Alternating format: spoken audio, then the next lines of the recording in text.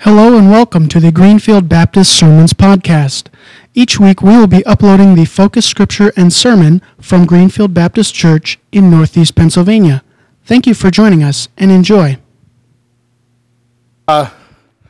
Two scriptures, one out of Matthew and one out of Luke. First one out of Matthew is Matthew 19:13 through 15. The little children were brought to Jesus for him to place his hands on them and pray for them.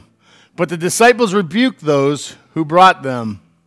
Jesus said, "Let the little children come to me and do not hinder them, for the kingdom of heaven belongs to such as these." When he had placed his hands on them, he went on from there. Then we'll switch to Luke chapter 18, 15 through 17. People were also bringing babies to Jesus to have him touch them. When the disciples saw this, they rebuked him. But Jesus called the children to him and said, "Let the little children come to me, and do not hinder them, for the kingdom of God belongs to such as these. I tell you the truth, anyone who will not receive the kingdom of God like a little child will never enter it." May God add his blessing to the reading of the word this morning as we sing. You're a fine-looking group of folks out there today. All those smiles, and you look wide awake and all that stuff, so that's good. I think our microphone's going to do the same thing as it did a couple weeks ago. Can I trade you Dan or somebody else?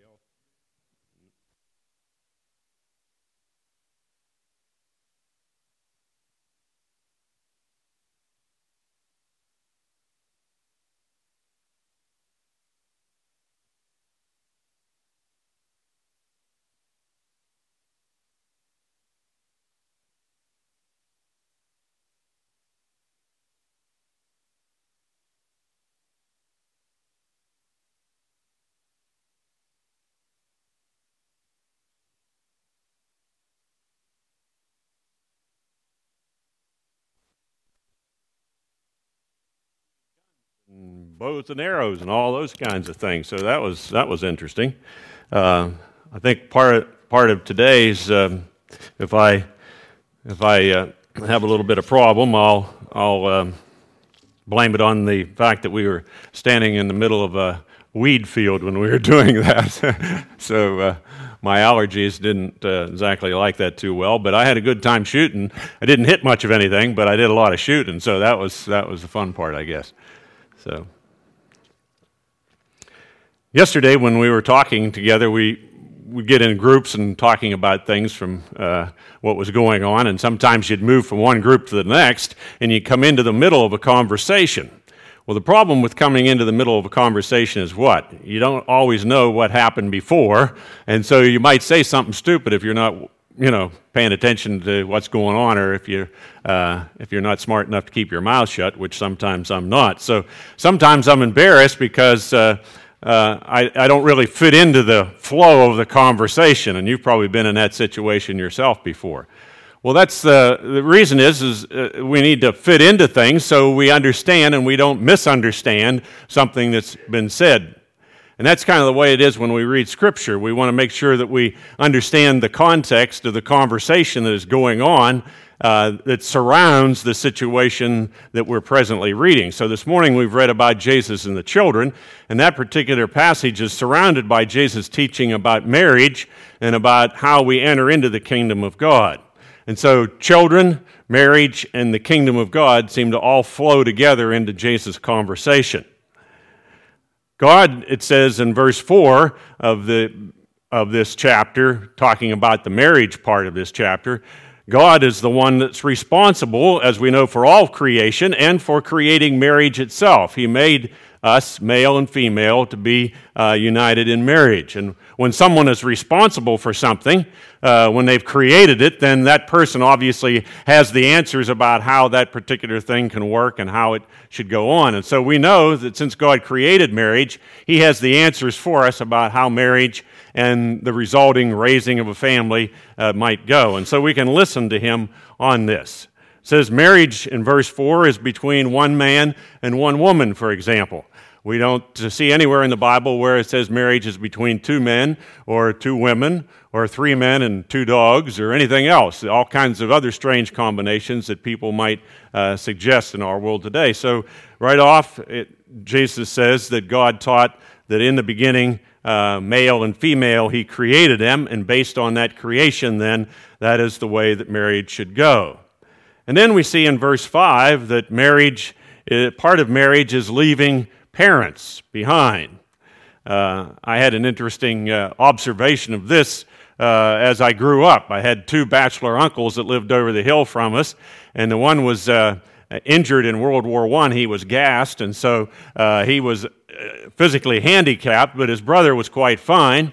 And so his brother dedicated his life to taking care of his other brother, and also their mother, who lived to be almost 100 years old, lived with them too. Well, Ed was his name, Uncle Ed, and Ed had a fiancée, and he had a fiancée for nearly 50 years. They never did get married. Well, the reason is because Ed was busy taking care of his parents and his brother, and she lived in 84, PA. Anybody know where 84 is? Down there south of Pittsburgh. And she also had a mother and a father and some siblings that she was taking care of. So they both remained in their own home families. They did not leave their parents, and so they never did get married. See, being married means that you have to leave what is behind and look forward to what is ahead.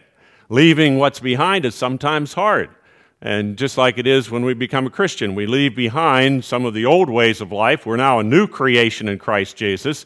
Old things have passed away. All things can become new in Christ.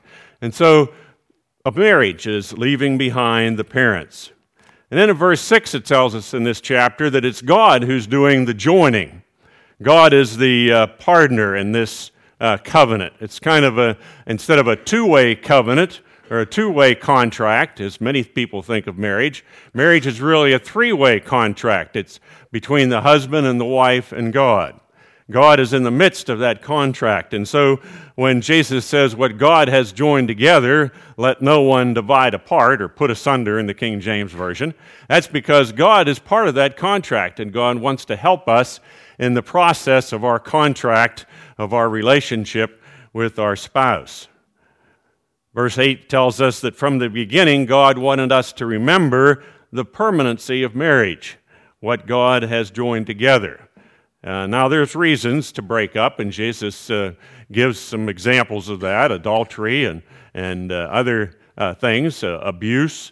There are many reasons, perhaps, that a marriage may not last, but the bottom line is that Jesus wanted marriage to be seen by his people, by his followers, as something that was very important, right up there at the top of the list, our relationship with our spouse, because later, as Paul explains, the relationship with our spouse is like the relationship between Christ and his church. Just as Christ is faithful to his church, and we are forever secure in our relationship with Christ once we have accepted him as Lord and Savior, so he says, so is Christ. The marriage relationship is to be like that as well, as permanent and dependable as our relationship with Christ and the church.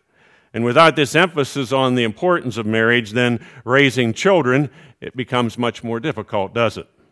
Jesus' ministry included parents and children. He invited parents to bring their children. Here in verse 13 that we've read here, the little children were brought to Jesus for him to pray for them and to show his attention to them. Parents have that responsibility today as well, to bring their children to Jesus. Just like parents need to teach their children to care for their bodies, to dress properly, to go to the doctor when they need to go to the doctor, and on it goes. So we have a responsibility to care for our children's spiritual lives too, to nurture them spiritually as well as physically. We don't ask children if they want to eat. We just, here's the food, you got to eat kind of thing. We don't ask them if they want to get their polio shot or the diphtheria or all those other DPT or something shots that they give to their children. That isn't a question, is it? We have to do that. We take them there. We send them to school, even if they don't like going to school. We make sure that our children are dressed properly. We don't send them out in the middle of winter without the proper clothes on. And in Isaiah, he tells us that we need proper spiritual clothing too. He says that we need the garment of salvation and we need the robe of righteousness. And that's what Jesus wanted to see his disciples care for one another and to care for the children around them, provide for them the opportunity to receive that garment of salvation, the opportunity to put on that robe of righteousness that Isaiah had prophesied. Verse 13 goes on to tell us that Jesus wanted to pray for each one of these children. Can you imagine Jesus, the creator of the universe, wants to pray for each one of us and for each one of our children? He cares enough to be involved in the lives of our children. Paul adds, he says, the Spirit of God intercedes for us with groans that words cannot express. God's Spirit intercedes for our children. He goes on to say the Spirit intercedes for the saints according to the will of God. All of us who name Jesus as Lord and Savior, we are one of the saints. Now, being a saint doesn't mean that we're perfect. We're just forgiven. But God has promised that His Spirit will intercede, will pray for us and for our children according to the will of God. So what a pleasure that should bring to us. What a relaxation to just sit back and know that God is praying for us. Even when we don't have the words to express prayers ourselves, the Spirit will intercede for us on our behalf. So Jesus wanted to pray for these children. Children are so important to him that he wanted to pray for them. Even though those children were too young to understand what was going on, these children who are dedicated today, they don't have a clue about what happened today. But we know, we have that understanding. We are on their behalf, exercising our faith on their behalf to pledge that we will help to find a way that they can hear the words about Jesus and become part of his family. Children were important to Jesus. They didn't understand who Jesus was, but he put them right up there at the top of the list. Let the little children come to me. Do not hinder them, he says in verse 14. Suffer the little children to come unto me and forbid them not, for such is the kingdom of heaven, the King James Version says. Paul adds to that in Ephesians, he says, don't exasperate your children. Don't exasperate them, but bring them up in the training and the instruction of the Lord. And in Colossians, he adds further to that, don't exasperate your children, but he said, because they might become discouraged or they might lose heart.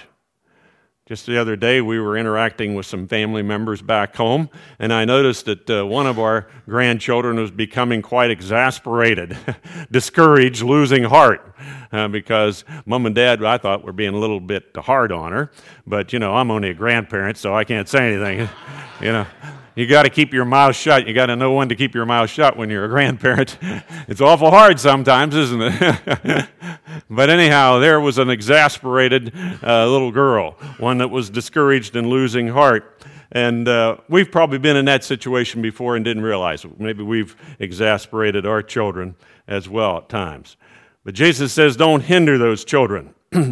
Hindering children might mean that we're being indifferent to their needs, not paying attention to what they need. And so we need to be praying, Lord, help me never to be a hindrance to my children or to the children around me in the world. Because these children, verse 14 says, belong to the kingdom of heaven. You see, children are automatically part of God's kingdom. Until they're old enough to decide to accept or reject Jesus on their own, until they come to the age of what theologians call accountability, until children can be accountable themselves to God, God welcomes them and keeps them in his kingdom's care through that time. And when they get old enough, then they can make up their own mind whether they're going to accept Jesus' love and forgiveness or whether they're going to reject him. Jesus says nothing in this passage about children needing to be baptized or needing to be dedicated. We're not doing that to do something to the child. We're doing that to help the parents, to make a public profession of their faith once again, and to help all of us to make public our responsibility to share with these children what it means to be part of God's kingdom. In Proverbs it says, train up a child in the way he should go, and when he is old he will not what?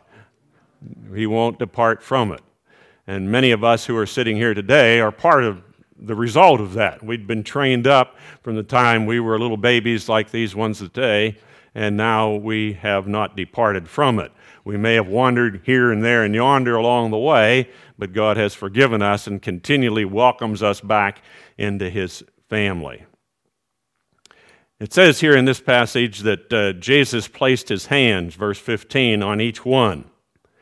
Jesus, He knew that physical touch was important. Gary Chapman wrote a book called The 5 Love Languages. Well, Jesus knew all about the 5 love languages before Gary wrote that book. Jesus practiced the love languages. Here's one of them. Jesus placed His hands. Showing love to someone often means that we touch that person. Jesus touched the lepers, who no one would touch in those days. Jesus touched the sick. Jesus placed His hands on these children. You and I can show our love to another by placing a touch upon them, by blessing them with our handshake or with a hug or whatever may be appropriate. Jesus also gave words of affirmation and encouragement. Gary Chapman says that we show love to our spouses and to our children and to our friends when we encourage them, when we affirm them as being made in God's image and that God loves them and that Jesus came to show His love for them and to offer them the gift of forgiveness. That's words of affirmation and encouragement to be part of God's kingdom. We show love by giving quality time, our undivided attention to people, listening to people. That's probably the hardest thing for me to do. Many of you may be in that situation too. Others of you, maybe you love to listen to people. Each one of us have special love languages that we can express, and other parts of these 5 love languages that are difficult for us. So we exercise, as we do all of our spiritual gifts, we exercise the strong ones and work on the weak ones. He says also that giving and receiving gifts is a way to show love. Jesus showed His love for us by giving the greatest gift of all, the gift of His life, so that we might find the gift of abundant life and eternal life. And we also can give our gift, the gift of our life, to Him. And that's the gift that Jesus wants to receive from us. Love is not only giving gifts, but love is receiving gifts. Jesus wants to receive the greatest gift you can give to Him, the gift of your life and your love and your plea for repentance and forgiveness in His name. And then finally, there's the gift of service. Service demonstrates our love. When someone serves us, we have people in this church that are very good at the gift of service, and I see them busy serving one another and people in the community. That's what we were trying to do yesterday, and that gun shoot was an act of service, bringing people, giving people an opportunity to exercise their gift of service. And it's a good thing because people like myself, that I at least knew which end of the gun to shoot, But other than that, that was about it. My son had given me a gun several years ago, and I think I've shot it maybe 4 times, 5 times, trying to get rid of the groundhogs around our place. We got so many groundhogs, you break your leg in a hole if you're not careful. So anyhow, those groundhogs are not threatened a bit by me. They just stand there and, well, wasn't that funny, that guy shooting at me, Because they know that I can't hit them. So yesterday, fortunately, Dawn gave me some pointers. So maybe I'll be a little more successful. When they start moving and sitting on your front porch and looking through the windows at you, we've got such friendly groundhogs at our house. So anyhow, we'll see what happens. We show our love to one another by demonstrating these love languages to each other. And Jesus was demonstrating that. Jesus said, adults also must receive the kingdom like a child. Jesus says, anyone who will not receive the kingdom of God like a little child will never enter into it, the passage that we read there in Luke. Children receive something in simple faith and trust. Unless we receive the kingdom of God like a little child with that same simple faith and trust. Despite the way Pastor Dan was holding those little babies this morning, they were trusting him. And we could tell. They weren't screaming and hollering. They knew that when he took a hold of them, he was going to hold on to them tight and take care of them. Children receive that gift of people's affection. They are trusting. And we as adults also need to learn to trust God, not worry over the details. Those babies, when they woke up this morning, they weren't worried a bit about coming to church here and what they were going to wear and how they were going to behave. They just simply went with the flow. And sometimes that's what we need to do as Christians. We need to just, in simple trust and faith, allow God to work in us and through us in our lives and not worry so much about the details. Children, you see, babies especially, come sensing God's love within those people, within their parents first. They learn God's love in a mother's love. They learn God's love in a father's love and the love of brothers and sisters. And they learn to extend that love to people in greater and greater circles as they sense God's love coming through people. Adults have to believe that Jesus loves them as well. And we need to come sensing God's love and Jesus' want and desire to forgive us. We come to Jesus with the faith of a little child, that he cares for us and he's committed unconditionally to us and to our life. But the kingdom also can be rejected, Jesus says, unless, he says, someone receives the kingdom of God like a little child, he won't enter into it. And so the question for us is this morning, are we willing to accept the kingdom of God? Are we willing to come to Jesus with that simple faith and trust that these little children have for their parents? He demonstrated his love for us. We in turn need to demonstrate our love in return to him. Just as any love relationship is two-way, so it is in our relationship with God. He not only expressed his love for us, but we in return need to express our love for him. We have to make the choice to receive Jesus' love and his forgiveness. And the question is, what is your choice about coming to Jesus? Many of us, as I said earlier, wouldn't be here today if it weren't for parents that were dedicated to raising us to be Christians in a Christian home. Many of you, your parents did the same for you as these parents have done for their children today. They brought you to church and dedicated themselves to raising you in a Christian family. Perhaps you didn't have a Christian family, but there were other people in your world, Sunday school teachers or friends or neighbors or relatives that took the time to help you to understand who Jesus was and what Jesus came to do in your life. Those people dedicated themselves to providing you an opportunity to learn about Jesus. And so we need to commit ourselves in this generation to that same task, to raise up the next generation of Christians so that they too might pass on the faith to future generations to the glory and honor of our Lord. Shall we pray? Lord, we thank you for your love for us, and we know, Lord, that without your love, life would not be worth living. Without your love in the midst of our marriages are not nearly as loving and caring. Without your love in the midst of our rearing of children, giving us patience and understanding, we will not be able to raise our children properly.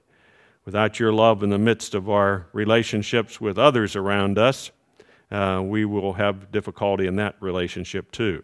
And so, Lord, we pray that you would help us to receive in simple faith and trust the relationship Jesus wants to make with us through his love and forgiveness. And we pray, Lord, if there's one here today that needs to make that decision to receive Jesus, that today might be that day that they'd open their life to him. And for those of us, Lord, who are Christians, we are thankful, many of us, because we have had people come before us, parents and grandparents and neighbors and friends who have taught us the things of Jesus and help us to be faithful in turn to pass on the good news about Jesus to others around us. For we pray in Christ's name, amen.